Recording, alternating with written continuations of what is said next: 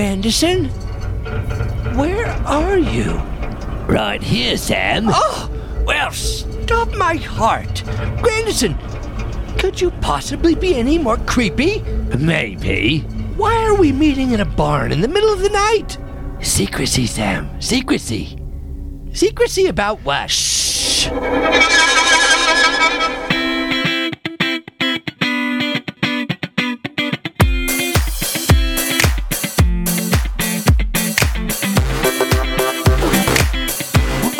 Well, sunny beaches of South Florida. Welcome to the internationally loved and true storytelling podcast, Family History Drama. What should we learn from family history stories? Are they just fun? Are they meaningful? Are they life-altering? How can I extrapolate lessons of life from my family history and inject value into my personal life and circumstances? There's two key components to a family history story. One, interpretation, and two, application. Did you know that true stories well told can inspire, caution, entertain, and even instruct? If you can make history personal, you can make it actionable. If you animate the ordinary, it will be extraordinary. I am hoping that as you hear and enjoy this immersive audio family history story, that you will feel it as much or more than you hear it. Pull your hat down over your ears and buckle up as I interpretate another unbelievably true adventure on the Family History Drama Podcast.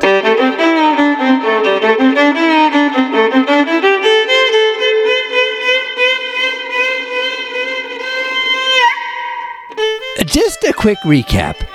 My full name is Jesse Pierce Harmon. I was born on August 11th, 1795, in the Vermont Republic.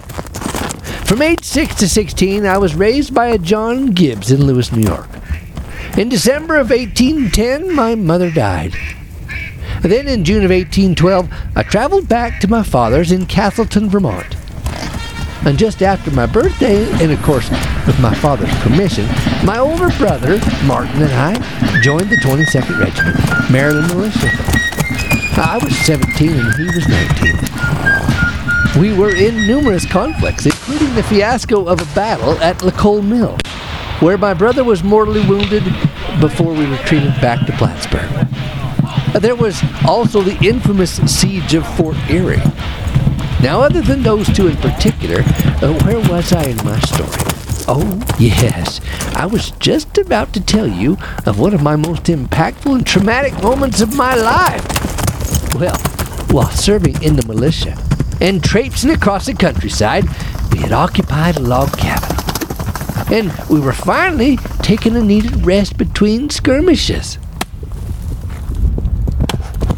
Corporal Harmon? Frank, howdy doing? Is the stew ready? I hope so. I'm starving.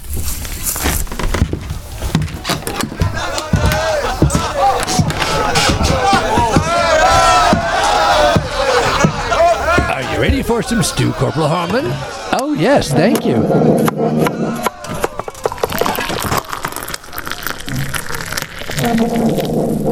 It's good to have a stable shelter out of the weather.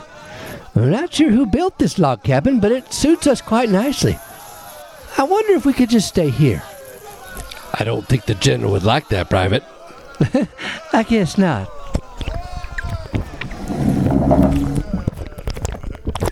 You know, we would be snuffed out like fish in a barrel if the redcoats ever discovered us in here. You worry too much, Private. No one's gonna know what's us in here. Private, how's the outhouse? It's drafty, but functional. That'll do. I'll be back. Careful, the second hole pinches. I ain't gonna be the one putting sticky gum salve on your south side, Corporal. No matter how much you outrank me.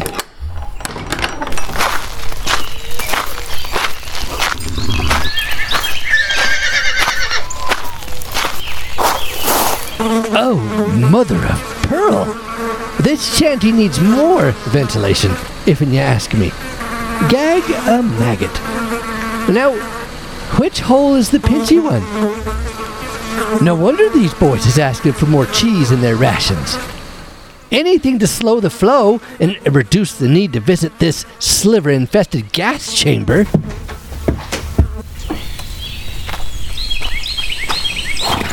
Oh, button it, Flash. Anyone who needs only to lift his tail while in stride shouldn't have much of a say on such matters. Dag blast at you, King George III. I think I got some old timber growth slivers in my nether regions. What's going on, old boy? What do you hear? Oh, no! Shh, men! Quiet! You hear that?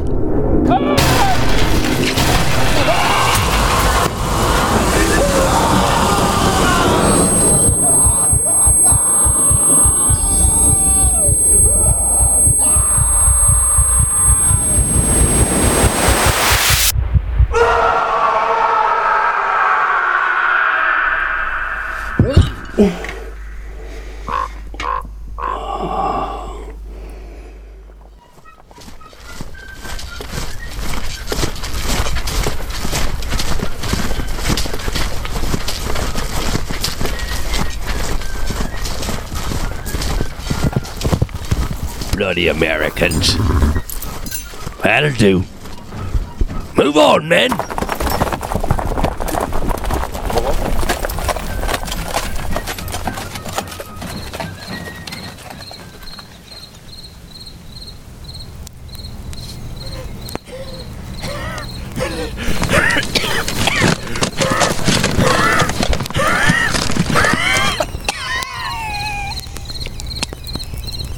Them godforsaken Brits had indeed shot us like fish in a barrel. At least one cannonball had come directly into the room where we were eating and exploded with such a violent force that bodies of men were dismembered. Arms, legs, and heads went flying around the room. I was afraid I might die. Then I thought I was dead. Then I was worried I wouldn't die. My ears were ringing. My head was spinning. My heart was racing. I was in shock at yet being alive. Why was I alive? Why me, God?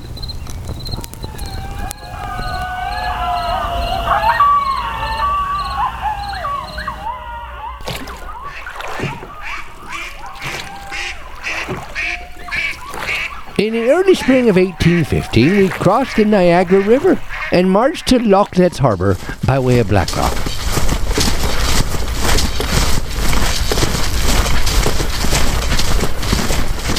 Where I remained till the 20th of May, 1815, when I was discharged from the Army at the ripe old age of 19.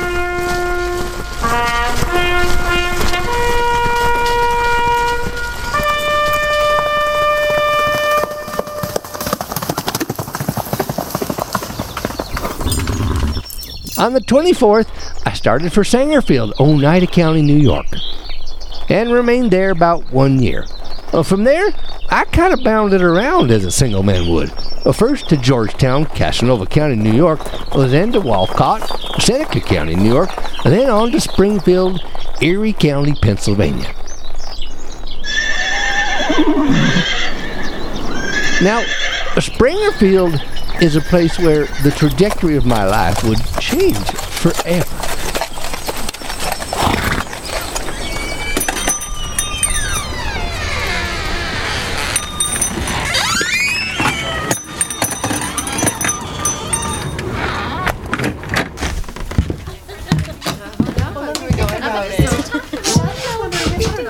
Howdy, ma'am. Good afternoon, sir. Do I have scarlet fever? Or is it you who's making me delirious? Well, hog tie that one and make her a forever missus. I believe I am in love with Pennsylvania. Now, what was it I came in here for? Oh, yes. Can I get a pound of beans and some salt pork?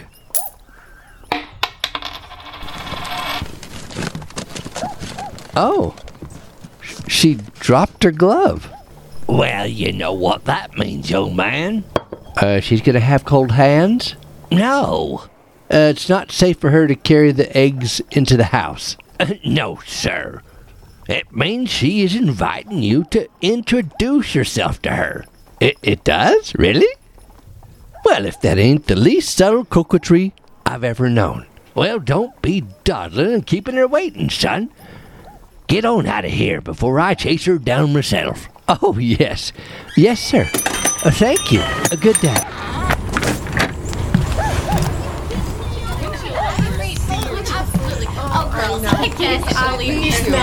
Excuse me? Pardon me, miss? Oh, how do you do, ladies? You dropped your glove, ma'am. Did you mean to? I did. Thank you, kind sir. I hope it wasn't a bother. My name's Jesse Harmon. How do you do? I am good, Jesse. My name is Anna Barnes. I am new into town here, ma'am, and well, may I call on you, Miss Anna? Yes, please do. Wonderful. My folks live just down the lane there. Thank you, Anna. A good afternoon to you. I became acquainted with Anna Barnes, daughter of Abijah Barnes and Abby Bradford.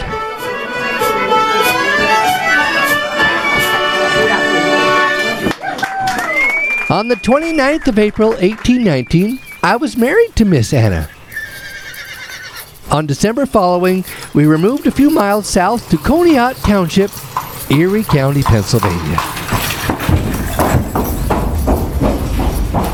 Just a year and a month after we were married, in May of 1820, our first baby was born. A boy we named Appleton Milo Harmon. In April of 1824, a beautiful little girl we named Sophronia Melinda Harmon was born into our family. In 1827, our second boy was born, Amos Washington Harmon. As an early 13th year anniversary present, a third baby boy was born on the 5th of April, 1832. We named him Ansel Pierce Harmon.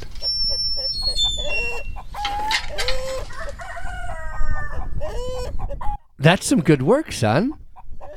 You're becoming quite the professional dairyman, Mr. Appleton Milo. Looks like we got company.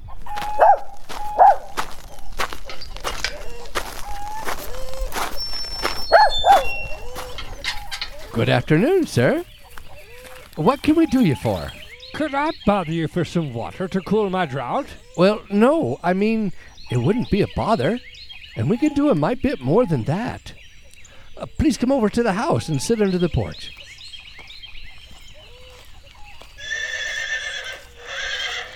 What might you be doing in these parts of Pennsylvania? Sharing the living water. Did your vessel spring a leak before you arrived here? Or have you just drunk all your own product? Well, the thirst it quenches is a tad more figurative than your kindness, Jesse, my good man. I bring the good news of Jesus Christ. You know his church has been restored to the earth. Has it now? Well, yeah. I wouldn't have walked all this way to tell you if it wasn't. You better have a more convincing angle than Preacher Jones. He says I am going to burn in hell if I don't see it his way. Well, that's kind of convincing. I know God has called a prophet, just like he always has. Angels have visited the earth. New scripture has come forth, and Zion is being prepared for the second coming. Well, Mr. Hyde. Orson Hyde. Well, Mr. Hyde, I am Jesse Harmon. Religion is quite a competitive endeavor these days. Seems like the whole world is looking for salvation. And there's plenty of preachers willing to offer it to you, if you can sign their attendance rolls and put some money in their offering plate. And you have to agree with all the ways they read things. They got good folks racing to and from this church and that church.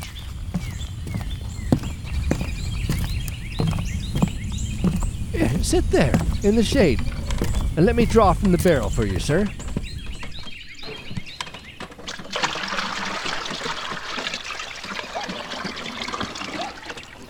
Here you go, Mr. Hyde. My, you was thirsty. Much obliged. You have saved my parched soul. Well, how's it going for you? What's that? the living water business. I should think by 1833 we would have congealed into a more united front around this Jesus and his living water. Honestly, Mr. Harmon, there are moments when heaven just opens up and angels seem to sing praises to the message I share. Oh, really? Well, what about the other moments? Oh, well, I might as well be bottling the water, Mr. Harmon. Well, that would be quite the day, Mr. Hyde. Bottled water. I'm sure that kind of lunacy will immediately precede the end of the world. Bottled water. Dinner's ready. Certainly, Mr. Hyde. You will stay for supper. I will? I mean, yeah. I would be most grateful. Thank you. Darling, Anna, we have a visitor for dinner. Mr. Hyde, this is my wife and the wonderful mother of our children, Miss Anna Harmon. Good afternoon, sir. Mr. Hyde is selling water and front row seats to the end of the world. Howdy, ma'am.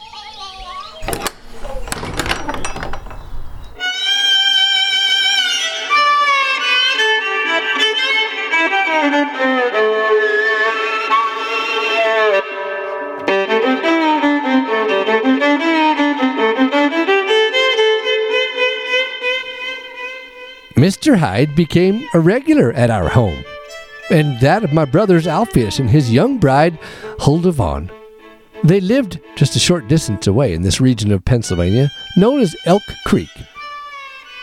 My wife, Anna Barnes, who is deeply spiritual, she was drawn to Mr. Hyde's message and became moved in a most transforming way. Anna is the most amazing woman I have ever known. Well, of course, that's why I married her. She is kind and loving and the most wonderful mother a child could ever wish for.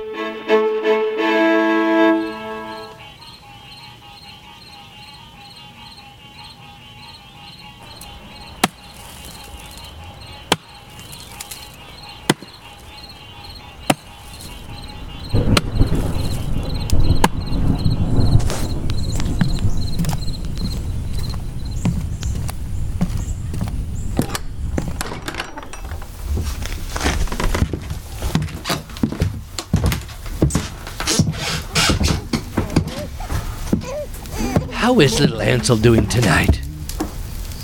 I can't believe he's already 1 year old. Where does the time go?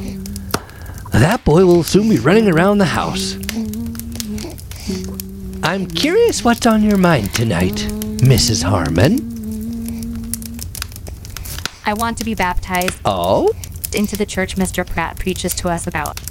Well, it's not any secret that you have been sincerely moved by the message that Brother Hyde has brought into our home.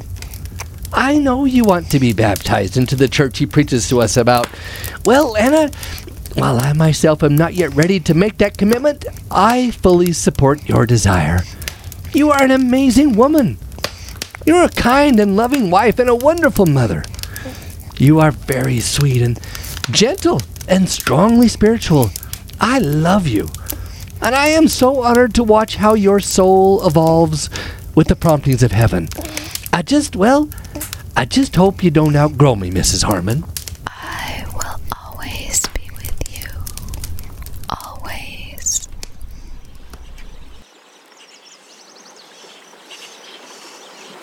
Anna Barnes Harmon, having been commissioned of Jesus Christ. On the 29th of May, 1833, my sweet wife Anna received baptism by Orson Hyde. In the name of the Father, and of the Son, and of the Holy Ghost. Amen.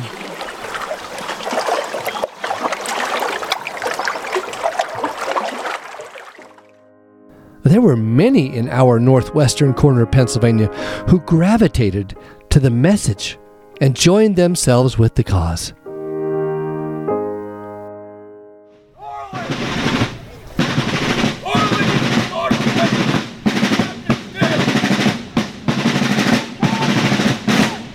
In them days we worked the land, raised our families, and continued to serve and protect our country.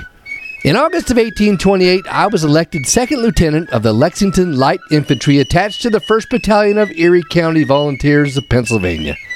On the 7th day of April 1832, I was elected first lieutenant. And then on the 2nd day of March 1834, I was elected captain. And there I served until April of 1837.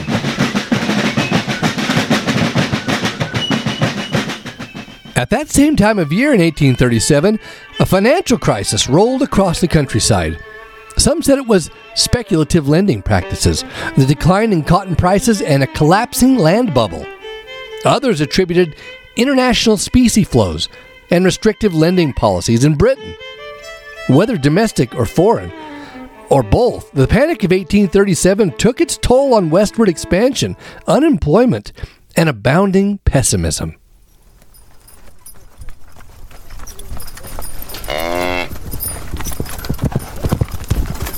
In the following months, we removed 20 miles northwest to Conneaut, Ashtabula County, Ohio.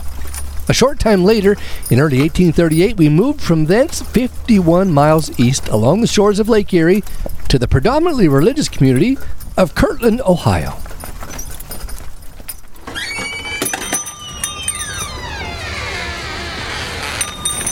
In the year 1837, the year previous to our arrival, numerous banks and institutions, including the Kirtland Safety Society, a financial institution established by religious leaders, including a Joe Smith, well, they had all collapsed. The Kirtland institution's demise was a result of some individual acts of targeted vengeance toward Joseph and his religion, internal embezzlement, and certainly exacerbated by the national financial crisis caused by the Panic of 1837.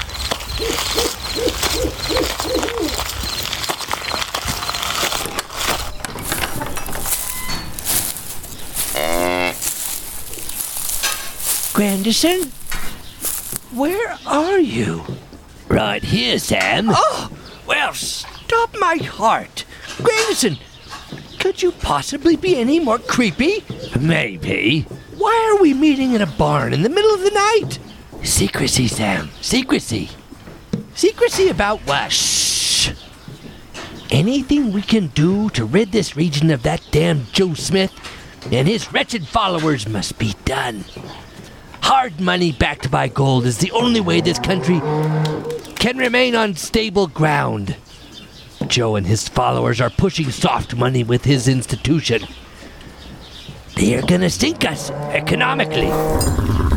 If the state isn't going to enforce its own statutes, then we will do it for them. It's our civic duty to bring him and his safety society down in whatever way possible. I have worked too hard on this farm to have it all crushed by an irresponsible economic collapse.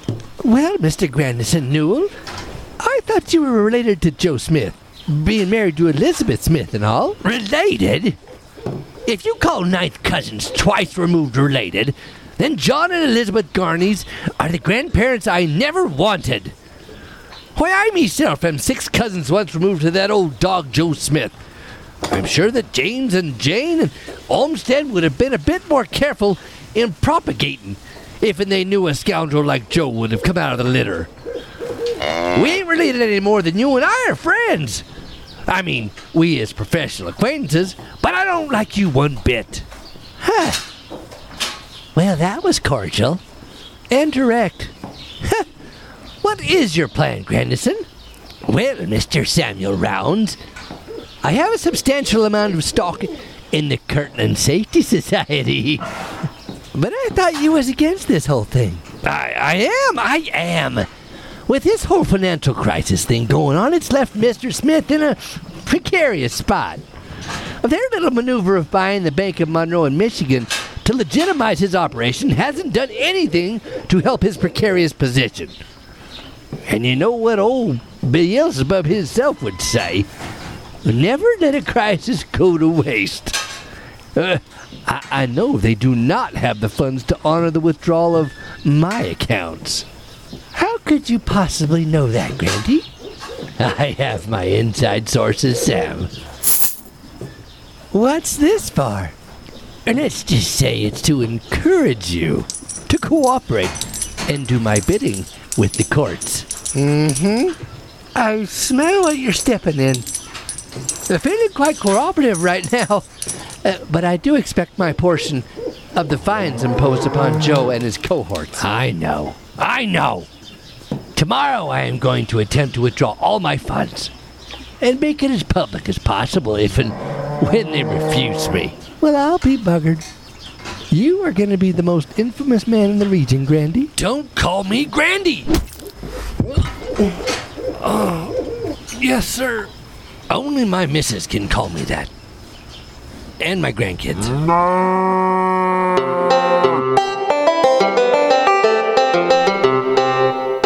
The struggles faced by the Kirtland Safety Society can be attributed to multiple factors. Internally, there were shortcomings within the community, including overspending and inadequate leadership.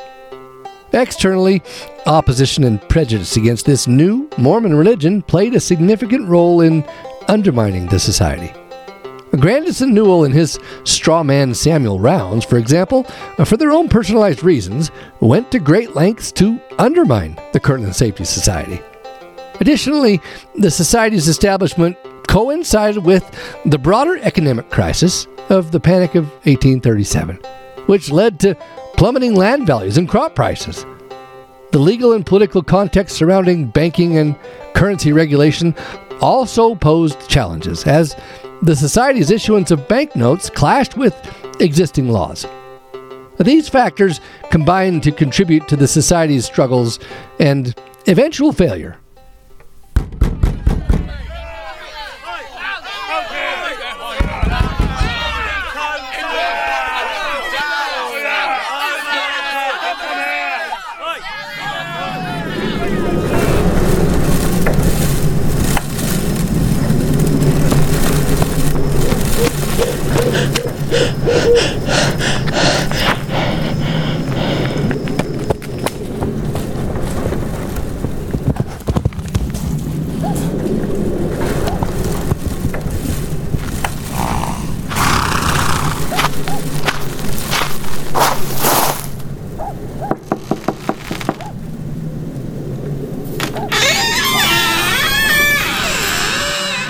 Sydney, how soon can you be ready? Ready for what, Joseph? Our 5 years of safety and refuge have expired. We need to get out of town, Sydney. I got word that the mobs are gonna string us up if they don't shoot us first. Well, if we're leaving tonight, I'm gonna need to pack more than a sandwich and a canteen of water. When do you want to leave, Joseph? It's 8:15, and after dark, I will get my supplies and be back at 10 p.m. Bring your bay and cinch her up with a pack saddle. We just need a couple days' provisions. I will have arrangements for our families to join us a few miles down the road.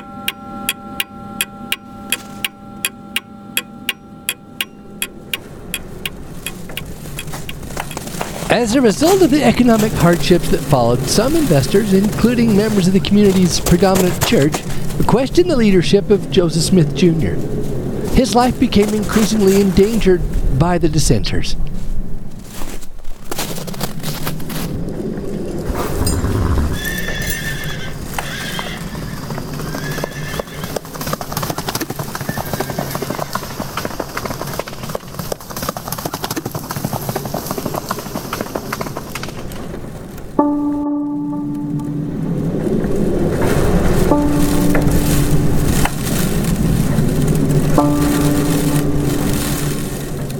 After repeated severe death threats and concern for mob-applied justice, Joseph and Sidney Rigdon fled Kirtland for far west Missouri on horseback in the cloak of darkness on January 12th, 1838.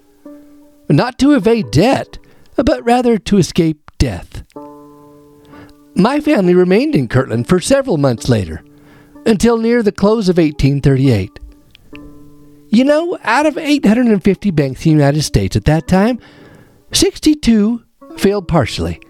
343 closed entirely, including the Kirtland Safety Society's anti-bank. The system of state banks throughout the nation received a shock from which it never fully recovered. In a show of honesty and good faith, Oliver Granger was assigned to stay behind and settle the debts. He died in Kirtland in August of 1841. No single person lost more from Kirtland's collapse than Joseph Smith himself.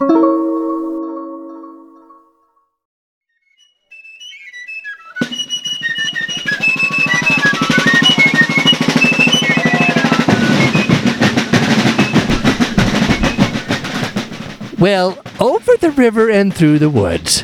For me, this has been another epic peek into the life of Jesse Perse Harmon. Don't forget to stay tuned for part 3 of this fascinating story, interwoven around some of history's most memorable moments. Coming up in Jesse's story, we have the exodus from Kirtland, settling in an Illinois swamp, the assassination of a presidential candidate, mob violence, and Jesse's expulsion from the United States of America. You won't want to miss it.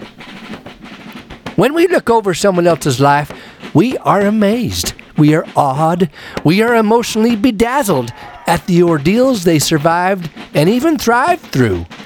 My life was normal for me, as your crazy adventures in life will be for you. A part of your ability to be emotionally bedazzled by the life of another is the capacity to feel them as they might have experienced their circumstances. I want my life to be learned from and appreciated for whatever value you can extract of it. Please don't let the lives of your ancestors be only a name on a family tree or a blip on the screen that fades with each generational reset. I tell you what, there is a profound superpower to be had in making the Dia de los Muertos an everyday occasion. Read your ancestor stories. Share them with your children. Remember me. Feel me. Learn from me.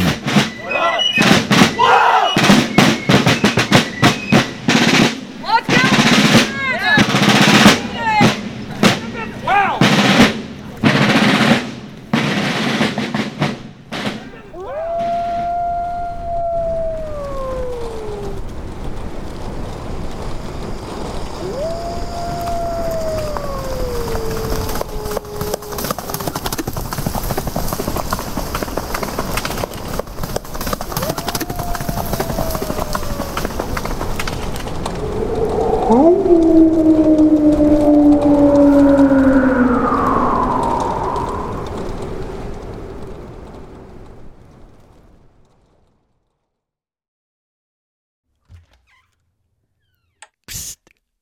Hi, are you still there? Remember to download the Family Tree app and see how you are related to the people from today's episode. All those links will be included in the show notes. Sometimes it's important to look a gift horse in the mouth.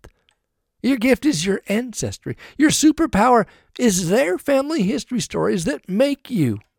Not a one of us crawled out from under a rock, regardless of what you've been told. You have 4,094 grandparents, over 12 generations, with thousands of love stories, battles, difficulties, sadness, happiness, and expressions of hope for the future that allows you to be here today. We are the culmination of so many things we did not choose. It was designed that way. So be gentle with yourself and others. Take the time to learn yourself through your family history stories. There are innumerable tributaries flowing into the life experience that deceptively seems to be your own, but it's not. So think about that as you row your boat gently down the stream. Russell M. Nelson stated, when our hearts turn to our ancestors, something changes inside us. We feel part of something greater than ourselves. I concur. Thank you for joining me on another unbelievably true adventure. Find your family history superpower and activate it. Until the next time, bye.